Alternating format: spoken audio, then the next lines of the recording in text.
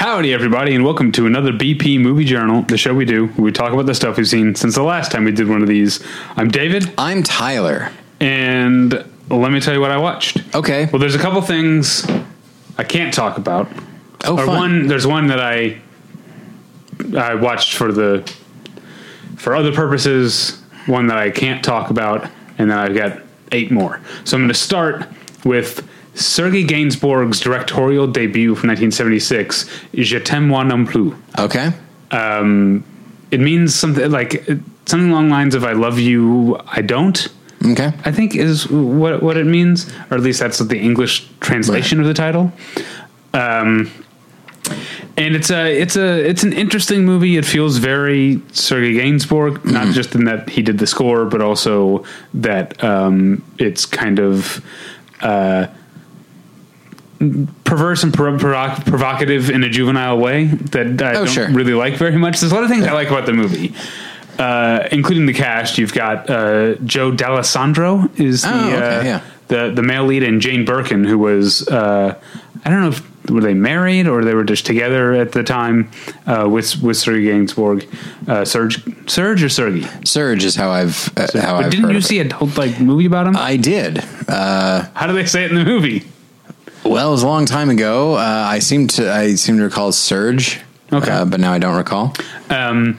Anyway, so Joe D'Alessandro and another actor named Hugues Quester or something like that are a gay couple who drive a garbage truck through the countryside. They pick up things and drop off things, donations and garbage and these sorts of things. And they stop at this sort of roadside bar / truck stop, and the bartender is played by Jane Birkin, and she's very much a tomboyish sort. She's nicknamed Johnny. We actually never learn her real name, I don't think. Just everyone, all these shitty people in the small town, they're all terrible people. They call her Johnny because she's a tomboy. And so she and Joe D'Alessandro end up having a wild affair. And I just hold on. What are you doing? I'm looking up Joe D'Alessandro. Sorry. Okay. He's somebody that that outside of The Limey, which of course he's, not to imply that he's bad in The Limey, he's quite good, but his casting in The Limey is meant to be a throwback to him being kind of this cult figure in films in the 1960s and 70s. And I realized I haven't really seen any of them, so my association with him is very limited. So, they sort of have this affair. She falls very hard for him because no one else, everyone's mean to her all the time.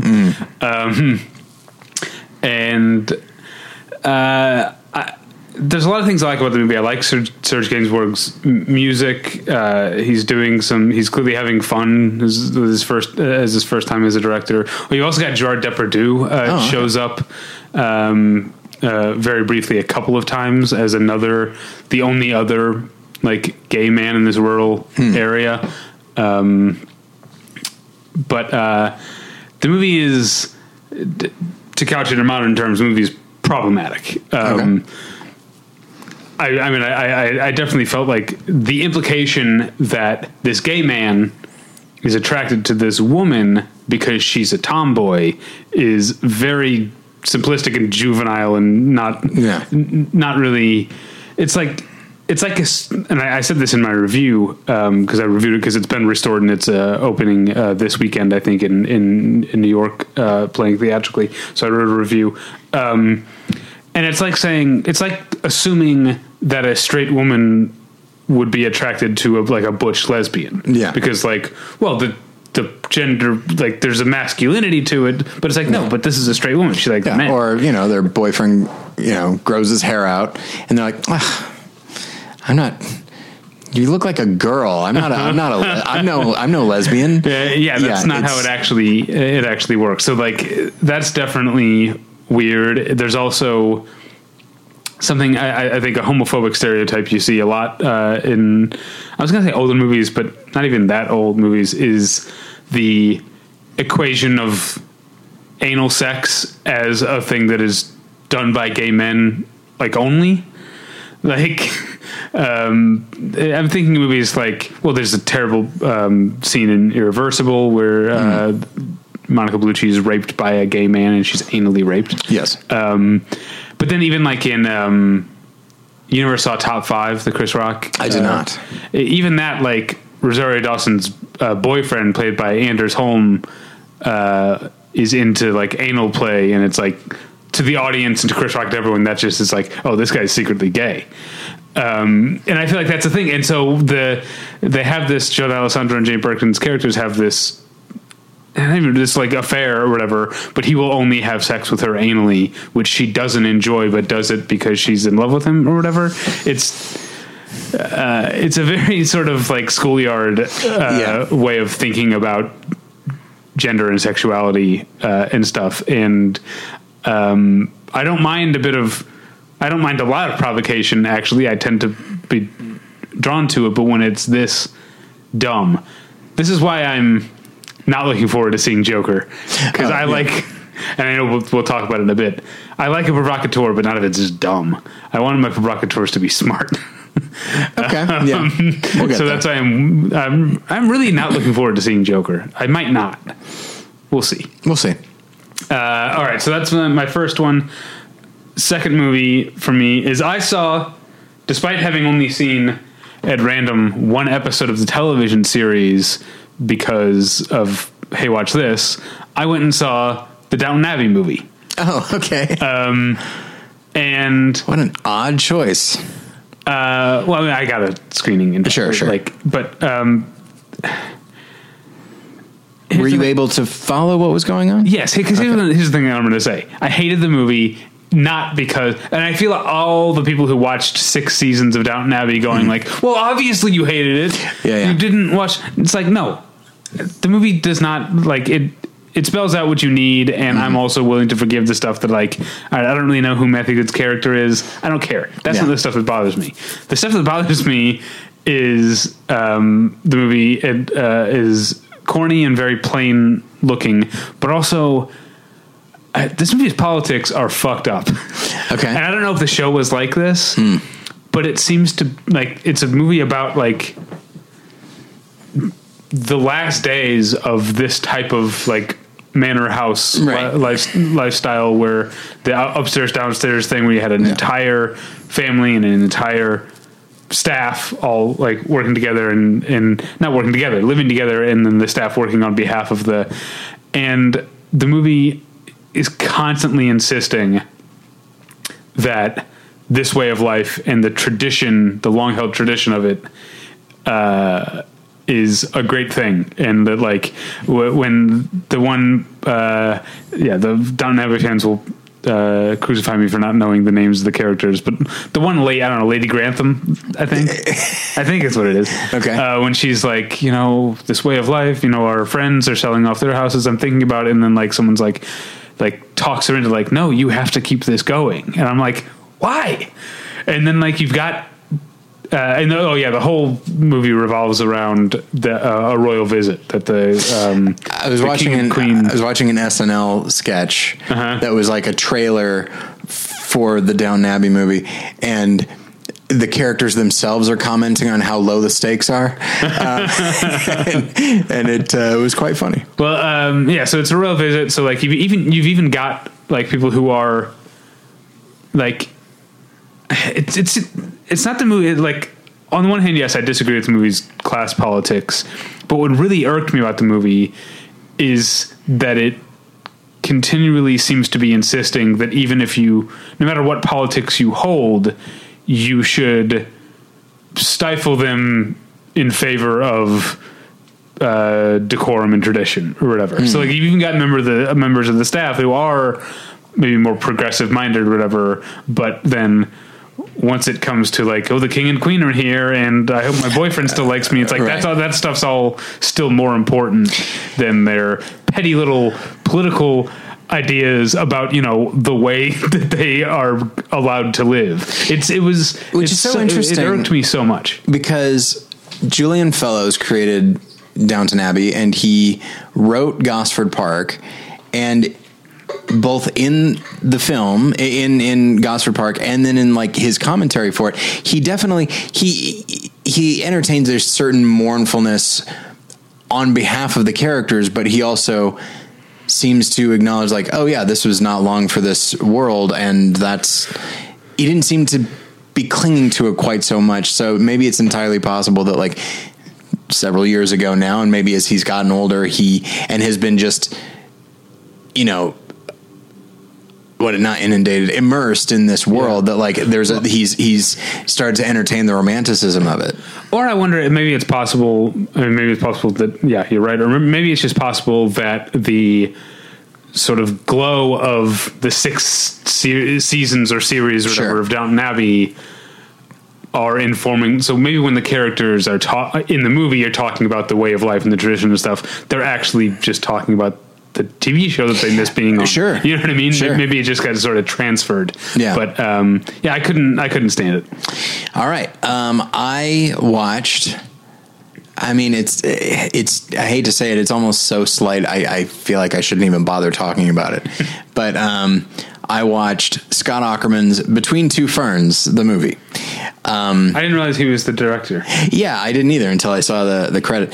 It's tremendously funny. If you know Between Two Ferns, the quote unquote talk show, then you got it. It's that, with a very loose story built around it of Zach Galifianakis as a version of himself. And then he has got this crew, and they're going across the country and interviewing random celebrities, and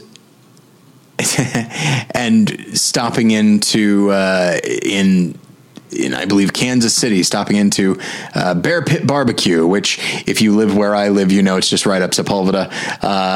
They shoot in country folks, of course, wow. And so all over this neighborhood. I know, you'd think I would have noticed, but they people are shooting country folks so much that it doesn't even register anymore. But yeah, it feels so wrong to say this, because it is very funny, and I think it accomplishes exactly what it's trying to, but who cares? And I know that's like the point of it is just to be funny, and that's fine. And it accomplishes that. But again, I saw it and it just slipped from my mind immediately. I had to remind myself when making my list, the other movies that I'll be talking about, I knew them. I knew that I had watched them. And then I forgot that I watched this. And if you enjoy Between Two Ferns, as I do, you will enjoy it. And it will be a perfectly enjoyable time as you're watching it. And then it'll just evaporate into the air. But the character of Zach Galifianakis is just so fun because it's so awkward and aggressive. But like, in some ways the interviews are a little bit, they're a little Jiminy Glick, just where he's insulting the celebrities. Like he's talking with Matthew McConaughey and he's looking at his notes and he goes, all right. Sorry, I'm reading the box office receipts for your last 3 movies. And it's like, all right, that's funny. Right. And so he has a few of those, and, like it's some pretty solidly written stuff delivered with that wonderful deadpan. And I feel like I've just been insulting it. I really enjoyed it, but it's not the kind of thing that stays with you. And that's okay. That reminds me though of one of my favorite, jokes from the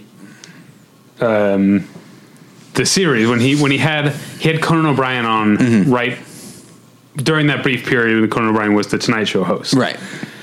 And he goes, Steve Allen, Jack Parr, Johnny Carson, Jay Leno, Conan O'Brien. I've just named my favorite Tonight Show hosts in order. Yeah, it's it's also something of a joke machine where they just like crank out those types of things, and they're very funny as you're watching them. So yeah, it's you could there are worse ways to spend, I'm going to say 80 minutes. And I enjoy it. I think you'll enjoy it. I watched a very similar thing. Also a movie culmination of a long running series. Mm-hmm. I watched Mr. America, which is based on, or is the extension of the On Cinema at the Cinema universe, which is Tim Heidecker and Greg Turkington, starting in 2011, started a podcast called On Cinema, in which they, as slightly different versions of themselves, review movies. Then that became a web series, and then it became an Adult Swim series, and then that spun off to an Adult Swim action series that the Tim Heidecker on Cinema starred in as an action star. There was also there's been a lot of live shows. There's live streaming. They do a live streaming Oscar special every year. Then there was a whole thing, and this gets us up to the movie. There was a whole thing where Tim Heidecker, the character Tim Heidecker, organized a music festival in San Bernardino County, gave the attendees like vapor. What are they called? I don't know. E-cigs? I don't know what they're called. Vape things or whatever that he knew to be contaminated, and 19 teenagers died. And then he was on trial, and the trial was a 6-day live streaming event. Yes, they acted out the whole trial. He represented himself, and he won. And so now the movie is about how just winning isn't enough. He's still so mad at the district attorney of San Bernardino County that Tim Heidecker is running for district attorney of San Bernardino County. I wish there was just a Blu-ray set that has all of that. Yeah. So that you could just watch all of it. Yeah. You know? They should put out. It's its own cinematic universe at this point. Yeah, it really is. And I've never seen, I kind of knew about it from, because this thing extends, because Tim Heidecker and Greg Turkington have also, as these versions of themselves, called into The Best Show, which is a podcast radio show that I listen to. So that's really what I would glean from okay, this is how I'm keeping up on what's happened here, because I know their arguments on The Best Show. But other than that, I didn't know any of it. The movie does a pretty good job of explaining most of and other things that I didn't just mention. Because everything I mentioned was about Tim Heidecker's character. Greg Turkington has his own arc. But so this movie is a movie about, Tim Heidecker is running for district attorney.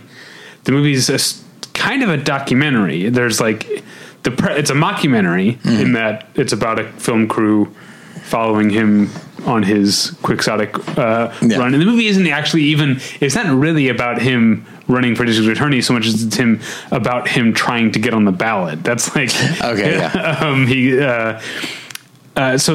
then at some points it's a mockumentary, but also it's kind of like a hidden camera thing, because a lot of the San Bernardinians or whatever that he's interacting with, as far as they know, this is just a guy who's running for district attorney. They don't know, they're not in on the joke. Basically, there's 4 actors, really. There's 4 main actors. There's Tim and Greg. Mm-hmm. There's the guy who plays the sitting district attorney, who's a fictional character. And then there's the revelation of the movie to me is this woman named Terry Parks plays Tim Heidecker's campaign manager. Okay. And there's lots of jokes in the movie. It's never laugh out loud. One of the jokes that is the joke that I'm going to call out, that a number of other reviews have called out, just because it's the most straightforward joke type thing to actually, because so much of it is just dry, it's funny that this is happening, not that there's a joke. Okay. But one of the most straightforward jokes is that he says that the sitting district attorney is a rat. He keeps calling him a rat. And so his campaign slogan is, "We have a rat problem." And there's a montage of him going around to local restaurants and asking them to put up his sign in their window. So just restaurants with big signs in the window that say, "We have a rat problem." That's the most joke he had ever gets. But this woman, Terry Parks, my real favorite part of the movie is the relationship between Tim Heidecker and and Tony, played by Terry Parks. There's clearly self-destructive. They're both codependent alcoholics. Tim Tim Heidecker is completely self-interested in every way, and yet these two weirdly care for each other. And it's not a romance. Mm-hmm. It's like these two become like friends, and we just see it through their words and actions. They don't like declare anything to each other like, "Oh, I really appreciate you being here." No, but you could just see these two dysfunctional idiot losers sort of develop an affection for each other. And there's a great running thing where, because Tim Heidecker is this character, he's very, and I it's interesting to me the timeline of when On Cinema existed, because I don't know at what point they decided that Tim Heidecker was a Donald Trump type figure, except not able to even fake success. Yeah. But he's very Donald Trump in that, like, he's never wrong. He changes the story. He's narcissistic. And everyone's always out to get him is a big thing with him, which is also a big thing with Donald Trump. Mm-hmm. And yet one of the things that's so sweet about Mr. America is that the Tony character is so bad at her job, is constantly fucking up. And it's the one person in Tim's life that he won't like make excuses for her or say it's nobody's fault when it clearly is. And there's like this sweetness at the core of the movie, which I don't think other reviews seem to have. Maybe other critics didn't feel it the way that I did. But that was, to me, the thing that really put the movie over the top for me was this central relationship. So I have no association with any of the backstory. Do you think I would still appreciate it? It explains anything you need to know. Great. I mean, there are things that I think you won't that you won't get. So there's references to the fact that Greg Turkington runs the Victorville Film Archive, and that Tim Heidecker burned down the Victorville Film Archive. Okay. And what you won't know watching the movie, which isn't important because you still get the gist, the Victorville Film Archive is just the storage shed, the storage locker where Greg Turkington keeps his VHS collection. Got it. But that's not explained in the movie, but you don't need to know that. You just need to know that Tim burned down the Victorville Film Archive that Greg runs. Anyway, I'll mention that I saw the movie at the Alamo Drafthouse. Oh, yeah, okay. First time I've ever been to an Alamo Drafthouse, because I've never lived where there is one. Yeah, I still have never, after all these years, I still haven't. And I've talked so much shit about the Alamo Drafthouse for a number of reasons that, like, I don't think eating during movies is the way that it's supposed to happen. And also because the League family, or the couple, the Leagues who run the Alamo Drafthouse, have been not just accused, they've clearly done some pretty questionable shit in terms of how they've handled sexual harassment claims at their locations. That said, it's a very comfortable seat. Yeah. The soft pretzel and cheese that I had was very tasty. Okay. Healthy pour on the scotch that I got. So, like, I guess if you're going to do this thing that I'm not on board with, at least do it right. Yeah, it seems to be pretty good. In for a penny, in for a pound. Yeah, exactly. All right. So I have another one to do. Yes. Okay. And then I watched the 1928 silent film that Flickr Alley just put out, a French silent film called L'Argent, which means money. Okay. Not to be confused with 1983's L'Argent, directed by Robert Bresson, which I also reviewed when Criterion put it out. Okay. No, this is 1928's L'Argent. It is...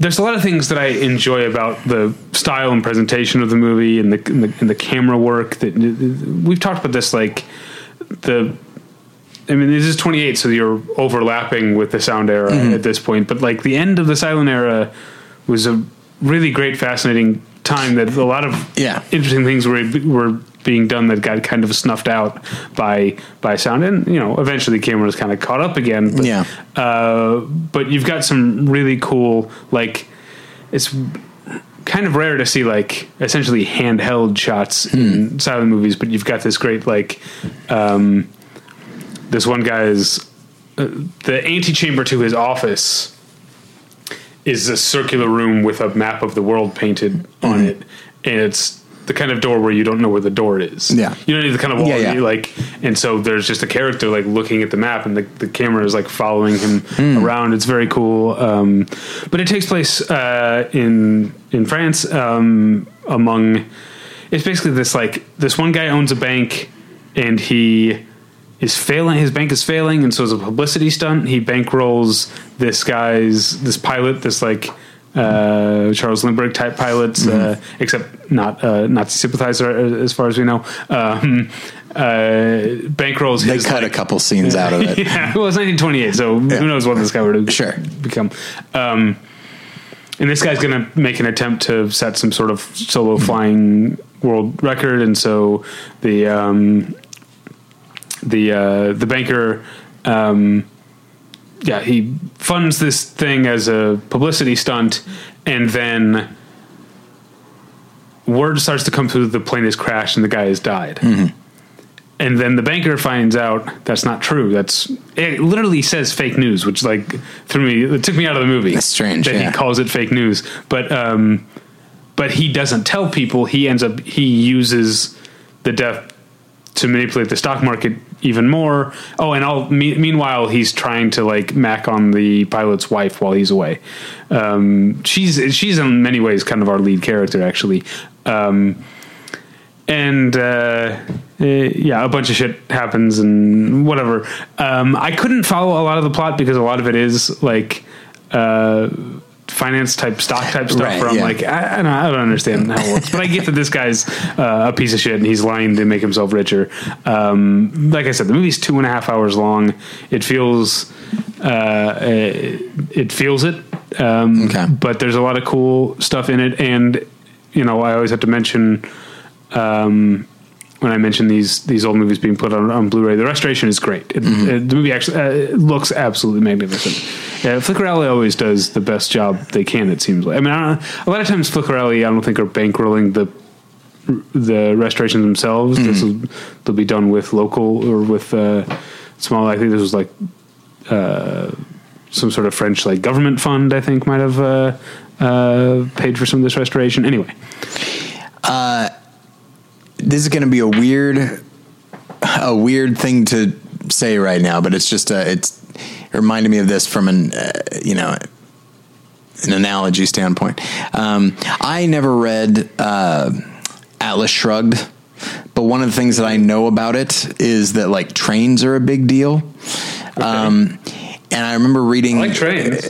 Yeah, sure. Yeah, maybe I should give this novel a shot. Well, I did read The Fountainhead, and if I were an architecture person, I think I would have enjoyed it a lot on that level, because she clearly did a lot of research. So my guess is she probably researched trains. But I also know that I read reviews and people sort of made fun of the idea that trains are such a big deal in the world of the book, as though airplanes aren't around anymore. And part of me is like, no, just having not read the book, I'm intrigued by that. The idea that there's almost this alternate universe where this other thing was not created. Along those lines, I find myself, not regularly, but every once in a while, thinking about, and not romanticizing, but thinking about, what if sound did not come about when it did? What if it came out 20 years later? And like, what would film from a visual standpoint, what would it have looked like if this other thing had not come along to obviously advance it in some ways and stunt it in others? And it's just, when you look at some of the films of like 27, 28, and you're just like, this is the go-to. I remember, I seem to recall one of our instructors back at Columbia mentioned this, but like, you look at The Last Laugh and they're doing, it is a gorgeous film, and Murnau is doing stuff with the camera that you just hadn't really seen at the time before, and really sphere. And then you cut that off so that we can have our precious microphones. You're so mad. I know. But and so it's just one of those things that, like, obviously you can't create this other world, but it just makes you wonder, like, what would film have looked like, literally and figuratively, if sound had not come along when it did. But anyway, okay. So I did watch Todd Phillips' Joker. It was suggested to the faculty by some of the higher ups in the film department that we watch The Joker because the students are going to, and we can lead that discussion just in case things take a turn. When you say suggested, do you mean like quote unquote suggested, like you felt like you had to? I mean, I was probably going to see it anyway. It's not that they were going to check up on it, but it was more like we get all kinds of emails from the not merely the department, but the school in general saying like, hey, here's a trend that we're noticing amongst students. Feel free to lead a conversation about that in your classrooms. It's that sort of thing. Just again, it is a actual suggestion, but I wasn't given the cultural conversation being had. I'm not surprised that that was suggested. So, it was a film I was going to see anyway, but maybe not immediately. I'm glad I saw it. It is in many ways good. It is, I think the cinematography is very solid and definitely seems to take its cues from what the character is doing and how he's feeling and that sort of thing. The overall story arc from a structure standpoint is pretty solid and a very clear through line. A lot of the filmmaking elements are there. I will say though, as I was watching the movie, I had a very clear thing, and it was, thank God for Joaquin Phoenix. And I don't just mean in this movie. I mean in general. Okay. When I think of him in The Master, I think of him in even Inherent Vice, a movie I didn't love, and then just how different he is in Her. And I just realized, like, thank God that there are actors and directors that are willing to just put their public persona on the line to look as unappealing as possible, as unappealing as the character requires, and just committing fully in a completely unself-conscious way. Thank God for that. This film really, I appreciated Joaquin Phoenix already, but you watch this and you feel like, yeah, he is going to find what makes a character tick.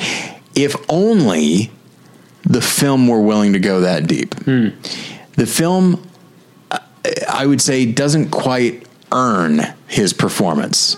You know what I mean? Like, it's not that he's like doing his own thing. He's still tapping into what is there, but I feel like he sees it's sort of like when you, in your review, you write like, oh, the film got me thinking about this and this and this. And then the director like makes a statement. You're like, okay, all right. So you were thinking maybe at best 2 levels down. I was around 5 or 6, not to praise me, but I feel like whatever depth is there, Joaquin Phoenix finds it and expounds upon it. There are a couple of things that I like, but I don't know if Todd Phillips intended. In a very strange, almost Chance the Gardener situation, the character of Arthur Fleck, who becomes Joker, he is mentally ill. He acknowledges it. The film acknowledges it. And he operates on that level and just does what he's going to do. But he happens to be doing this at a particular time in Gotham City. And so there are people on the left and people on the right that see what he's doing, and they read into it more than he ever intended. And as a function of that, so it's this idea that like he's sort of maybe not actively, but his image is being used sort of as this symbol, which, you know, in the world of Batman, the idea of becoming a symbol so that you can give hope to people, like that's not unheard of. But what I think is at the core of it, and again, I don't know if Todd Phillips intended this, is that when you have both sides looking at this character and saying, I like what he's doing or I don't like what he's doing, and they're only looking at that, and essentially how they can exploit that for their side. The one thing that is absolutely not happening is that character getting help. And this is a character that desperately needs help. He needs somebody to step in and show him kindness and treat him. When I say help, I mean professional help, not merely someone to give him a nice pat on the back.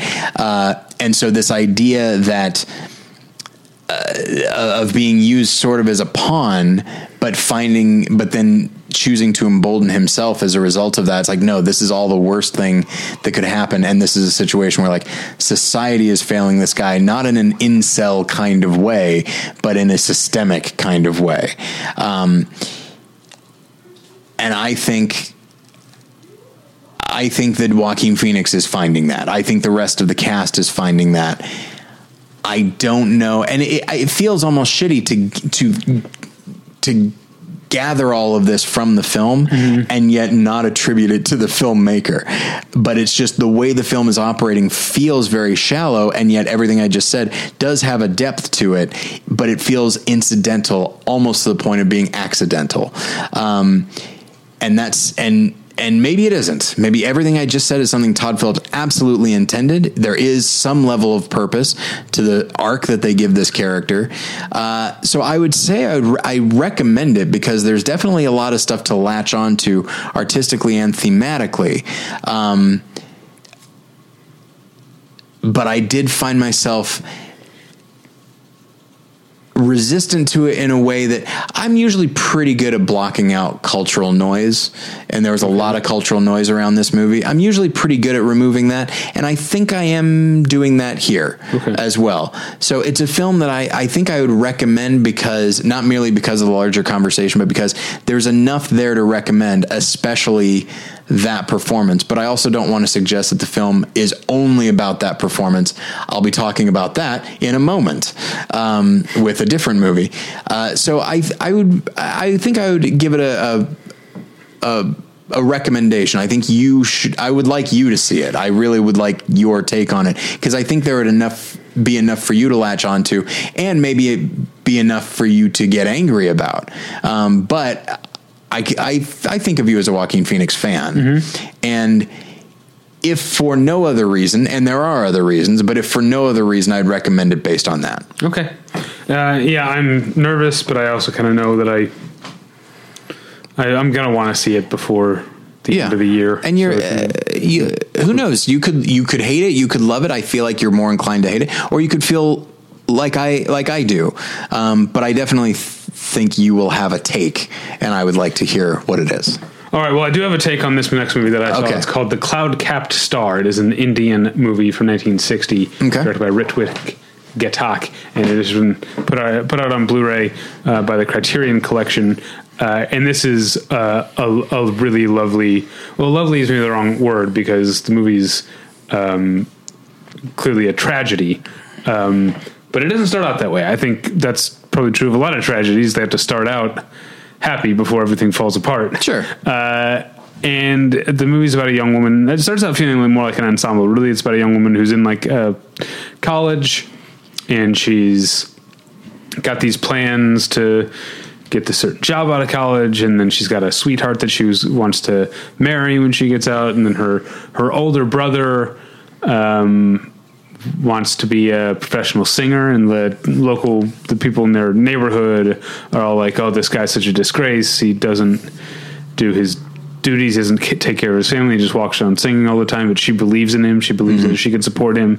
He's a good enough singer. He can go out and make a career for himself and make the whole family proud and support them. And it's just a really sort of happy, very humanistic portrayal of this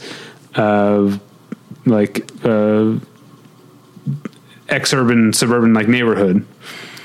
And then this woman's father gets into an accident and can't work, or he can't walk, and so she ends up having to leave school to come essentially take care of her father and the household. And one by one, all of her dreams go from being deferred to just dying on the vine. And she develops tuberculosis, and the movie just like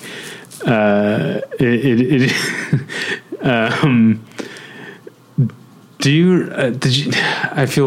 I know because of that. This guy's not someone we're praising, and for good reason. But did you watch Louis, the TV show? No, I didn't. I watched the first episode and I found it very uncomfortable, so I stopped. Well, there's an episode, I can't remember what season it's in, but he is talking to an agent or a producer or a director or something about like a movie he wants to write, which is just a movie about a guy that bad things happen to, and they keep happening, and they keep getting worse, and they never get better, and nothing good ever happens. And that's kind of what happens in this movie, except that sounds like I'm warning you away from it. It actually is, I think, very beautiful, very beautifully acted. It flirts with being a full-fledged musical at times, because the older brother character is constantly singing, and the emotions are so deeply felt. It has that musical type of feeling. It really does feel like a tragedy in like old school, like Greek terms. It reminds me, there's a bit, as someone who has struggled with depression and suicidal thoughts, there's a Norm Macdonald special that's on Netflix, and he has this bit that I actually found tremendously comforting, where he talks about suicide, and then people are like, oh, I can't imagine why anyone would I don't understand why anyone would do this. And he goes, you don't? And then he says, and I took the time to memorize, I goes, you don't know about life?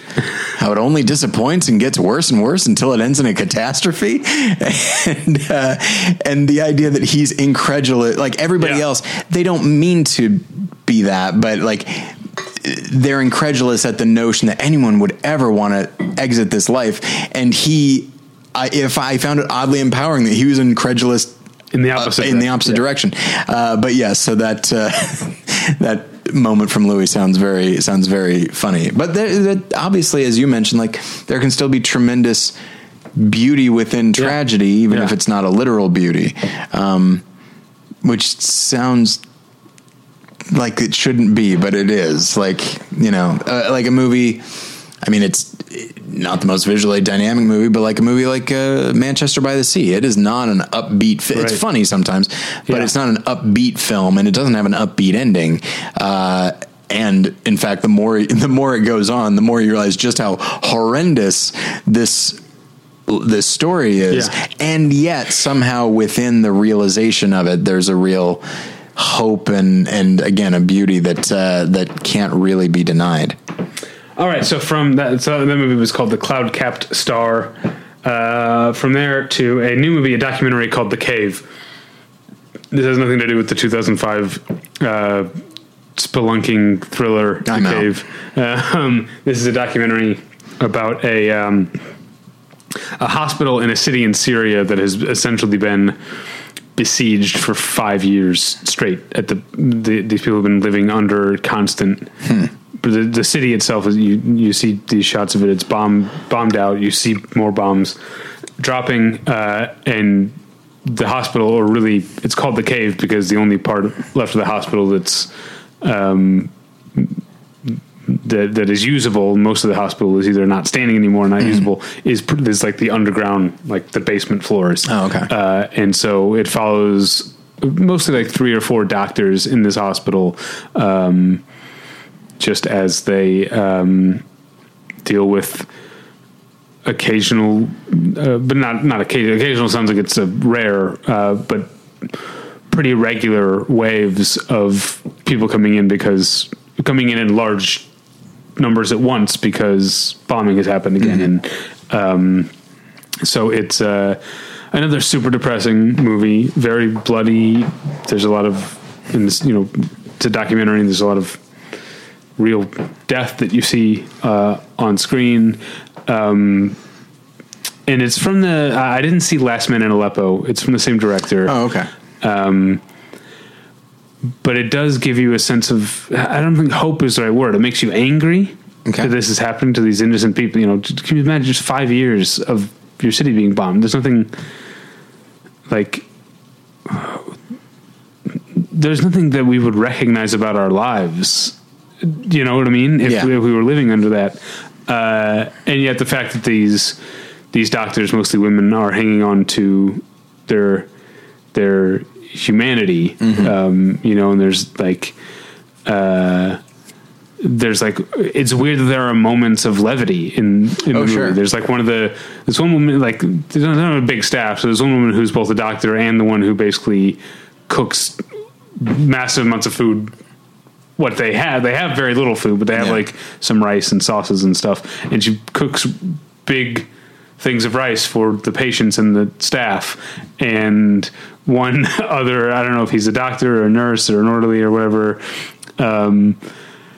like teases her about the rice being like undercooked or doesn't have enough, and she like, it's funny, but she's also like, are you kidding me? I'm making food for scores of people with, there's no deliveries coming in. This city's under siege, and has been for 5 years, but it's still like a funny moment. It's very touching, very humanitarian, but also very infuriating.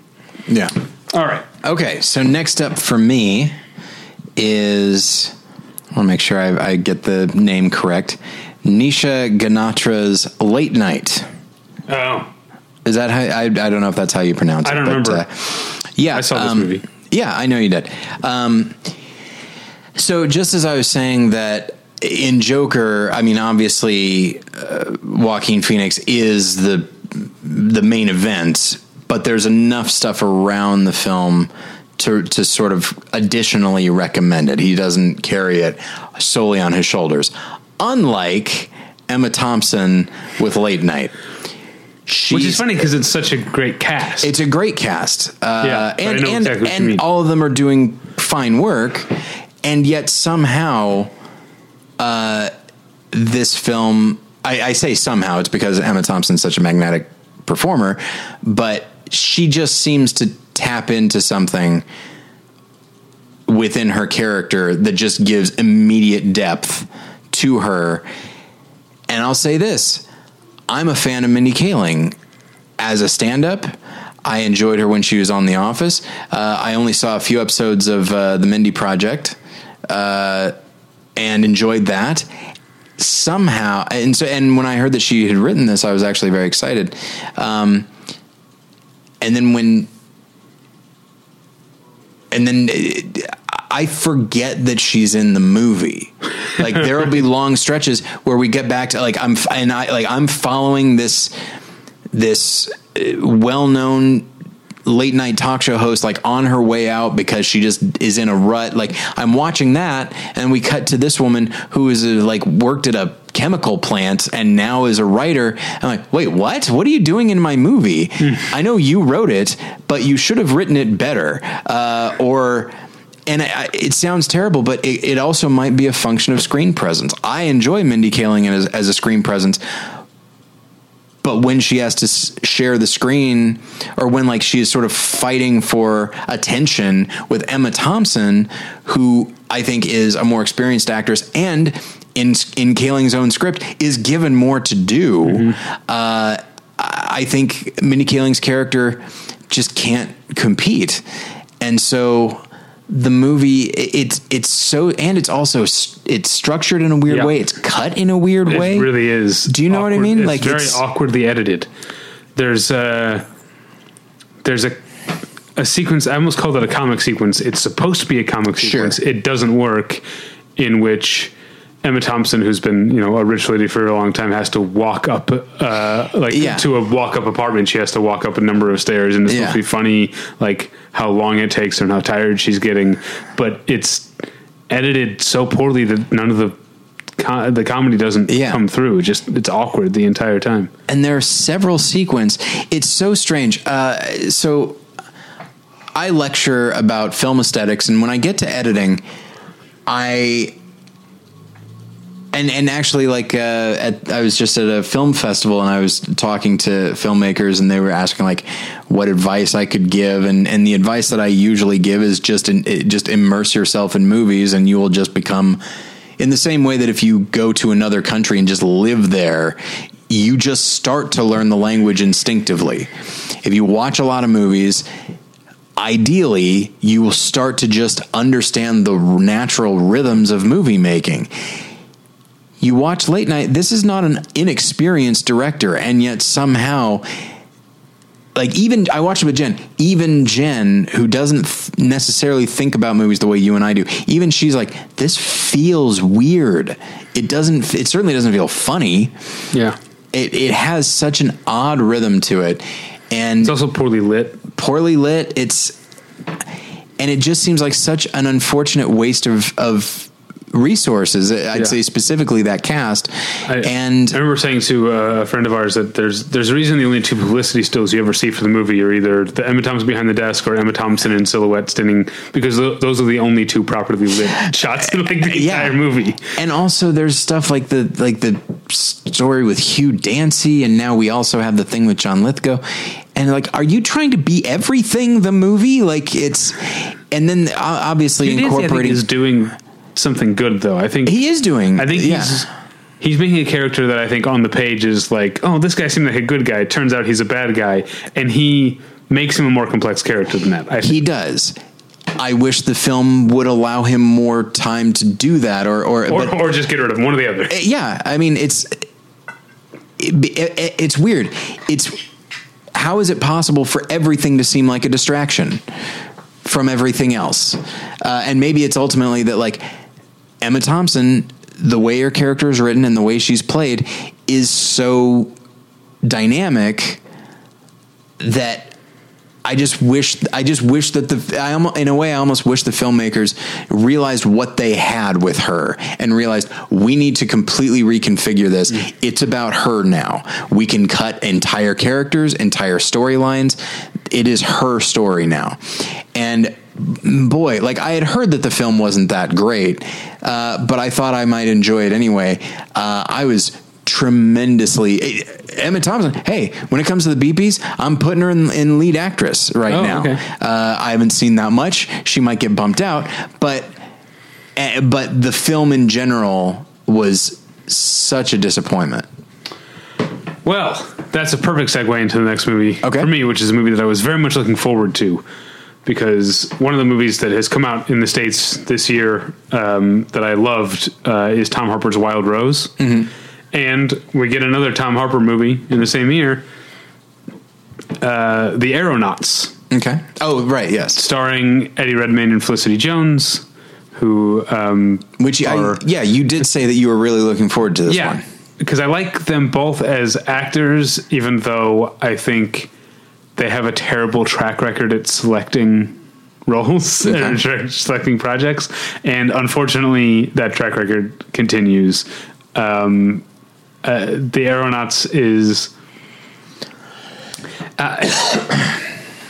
it's interesting. Like, I find that the movies that I hate the most are not the ones that are stupid or poorly made. Like a movie like Late Night that is poorly made, I just like, I'm like, yeah, I didn't care for that, but I don't hate it. What I hate is this big empty movie like The Aeronauts, which is very loosely based on true stories. Eddie Redmayne's playing a real character, James Gloucester, I think was his name, an early sort of person who used balloons to study weather. Mm-hmm. And Felicity Jones is playing a fictional character who's apparently a sort of like composite of some real life characters, but none of those real life characters ever had anything to do with the real life James Gloucester. So that's also weird too. Not that I care, but it's also weird. Like, if you're going to fictionalize her that much, fictionalize him, just give him a different name. Like, it's weird that he's playing a real character. Anyway, so they go up in this balloon. They go way up. They have all sorts of adventures. It's a big like CG sort of thrilling spectacle thing. It reminded me a lot of Gravity, which is a movie that I at least enjoyed the experience of watching. I don't think about Gravity very much anymore.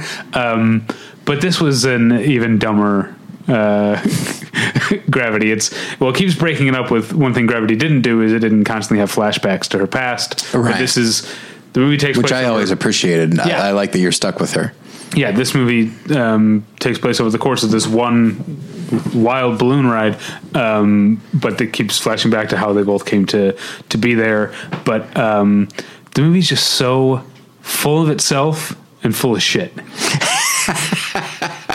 Because I knew it right from the beginning, because basically no one wants to fund James Glacier, maybe is his name? Anyway, this balloon trip. No one wants to buy him a balloon or fund the trip, because no one believes the things that he's researching are real. But of course, so the movie sets us up to feel smug because we know he's right, and we are the only ones. Glacier, it looks like. Yeah. Okay. So I hate that already. The movie is so guiding us to like, hey, don't you feel good about yourself? Look at all these assholes who won't fund his balloon ride that we know is going to happen and know that he's right about. It's Billy Zane insisting that Picasso is not going anywhere. Yeah, so the movie is like a whole bunch of those characters. And then Felicity Jones plays someone who's more of a showman. She understands that the part of getting the funding for a balloon ride is making a spectacle out of it. And I would say the opening scene of the movie, in which we're introduced to her, is the best part, because she's really putting on a show for the spectators who've come to see the balloon launch. And I was like, oh, this movie's going to be fun. Felicity Jones is hamming it up in a really fun way. And then I find her to be a very charming actress in general. But then once they leave the ground, it stops being 100%. And then it's just another hour and 30 minutes of just the movie being so full of itself, and then these manufactured thrills, and of course, like, a movie can be effective in some ways and I still don't like it. I have a heights thing, so there were parts that I was like, I can't quite look directly at the screen. I can't. Interesting. But that happens to me in a lot of movies. It happened to me with Skyscraper with Dwayne "The Rock" Johnson, and I actually like that movie a little bit. I think I had a lot of fun with Skyscraper. Yeah. This movie doesn't have it is too full of itself. It doesn't have the gravitas of Skyscraper. No, it's trying too hard to have gravitas at every turn, and it's unearned. I really didn't like the Aeronauts. Okay. And my final movie this week is a movie I really did like. I have seen very few films by Yasujiro Ozu. Oh, okay. And one I hadn't seen, but I always wanted to because I love the title, is The Flavor of Green Tea Over Rice. So I watched The Flavor of Green Tea Over Rice, which is about what I feel like.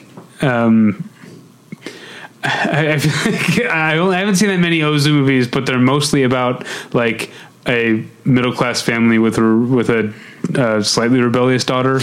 Not really rebellious, like she's not going out and like torching buildings and shit, but she doesn't want to have an arranged marriage. It's basically I feel like you could do this with any filmmaker, and it sounds so shitty, but like you just sum up what they are, where it's like, oh, is it about a family being quiet? So this is about it's kind of about these two parents' relationship with their daughter, who's a young woman, and they're trying to arrange a marriage for her, but it's also about their marriage and what they, because they were an arranged marriage, and it's about them sort of examining, and Ozu inviting us to examine, like, what have they made of their lives? Like, are they happy? Are they unhappy? Is there a reason why this young woman is so opposed to arranged marriage beyond just principle? Is it because she looks at her parents and sees a couple who are like little more than acquaintances? Or is there some sort of affection there that maybe has just gotten muted over the years of the marriage? And the movie is really gorgeous, and so much of what's so gorgeous about it, I think, is in the dialogue. The way that sometimes there is very poetic dialogue. There is discussion of the flavor of green tea over rice in a couple of parts, but also a lot of it just seems... Pro or con? Are they saying it's a good... Pro. Okay, got it. But also so much of the dialogue seems almost like so relatably banal, and just like either a couple or like the wife often gets together with her friends. They lie to their husbands about where they are. They know some of them know their husbands are having affairs, and they're like, oh, I'm going to get him to buy me a new dress because of this affair or whatever. But they have just these like casual conversations that have nothing to do with the plot, but are so immersive and so fun to listen to. There's also a line, it's early in the movie, a line that I laughed out loud at really hard, which is the young woman who doesn't want to get married is going to go to see a movie that stars Jean Marais, and her mother's friend is like, you're like, ooh, Jean Marais, what do you like best about him? The top half of his face or the lower half? And so the movie is full of like small, funny, like relatable moments like that, and I think that's why... because it's so, to use a film critic cliche word, it's so quotidian that the moments where suddenly it becomes, to use another film critic cliche word, elegiac, it's very powerful. That's all the movies I watched. You got one more? Yeah, it's a rewatch. It's a film that I know you don't particularly care for, and there's a lot of stuff I don't care for, and yet I do find myself rewatching the movie. And this time, something struck me. It is Mike Judge's Idiocracy. Okay, I've only seen it once. Okay, when it was first out on video, I guess. It is a tremendously watchable movie, partially because it really is just a series of sketches built around a premise. They're like, okay, it's society that's just incredibly dumb, and we have a completely mediocre person who suddenly is a genius. All right, it's a really good premise, and in watching it, I do often find the film funny, but also very, very stressful. In the same way that when you watch some version of Alice in Wonderland, it's just like, I'm trying to be a good, normal person, and all these assholes are ruining it for me, and they're all like this. And so it has that quality to it. But this time, I noticed something a little bit different. And oh boy, this is going to sound mean. Yeah, all right. So I just went to this film festival, and it's a Christian film festival, and the vast majority of the people that I talked to there were very nice and very enthusiastic about film as an art form. That said, as tends to happen with this group, there are movies that they have heard about and they just know about controversy or whatever. And so if you mention it, like, they just will clam up. And then there are just certain lines of conversation certain paths you can't go down with certain people. Other times, like, invariably you find the ones just like you and I did when we were doing Bus Stop, while everyone else was singing their show tunes on the bus, or whatever. You and I are like, here in the lounge, we're just going to watch The Simpsons. Like, you find the people that are kind of like you in situations like that. We did a production of William Inge's Bus Stop. Sorry. No, we were just hanging out at bus stops, looking for love. And so, sorry about that. So it can be very frustrating. And so watching Idiocracy shortly after that, I don't mean to imply that these people were idiots. It's not that. It's really just not that different than like the Alice in Wonderland thing, where there are things that you accept as true, and then you are surrounded by people that are just questioning it because that's just what they do. And this can be a political thing, it can be a spiritual thing, it can be an artistic thing, whatever it is. Just like people that have just been talking with other people like them for so long that there's just such a frustration with that. But in watching Idiocracy this time, you really, after a while, you come to realize that the film does have actually a fair amount of affection for many of the dolts that we are looking at, and that the actors. It sounds strange, and I'm probably reading more into this. I'll take the credit that I'm perfectly willing to steal from Todd Phillips. I will give to Mike Judge, and I will. The way these characters respond to the main character's appearance of intelligence is with anger, but underneath that is a very real fear. A fear of where they are right now and the fact that they can't really get out of it.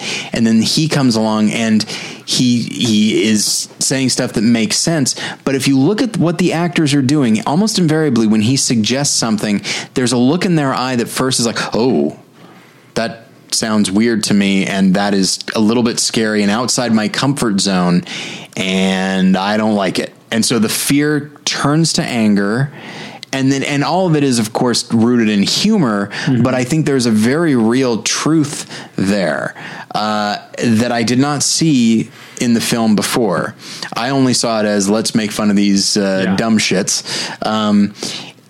But I think Mike Judge is a smarter writer than that, and I think he actually does feel for these people instead of just outright condemn them. We are rooting for them to do the right thing, and frustrated when they don't. But a film that is not on their side would be like, screw these people. We're just totally on the main character's side. But it's not that. It really is just rooting for a general civility or intelligence or whatever it is. And so just to think in terms of like the film festival, there are a few things more rewarding than when there's not much in this world that I am equipped to talk about. I feel very much like Luke Wilson in Idiocracy, where it's like, well, look, I'm not smart, but I know that you use water and not Gatorade to, grow crops.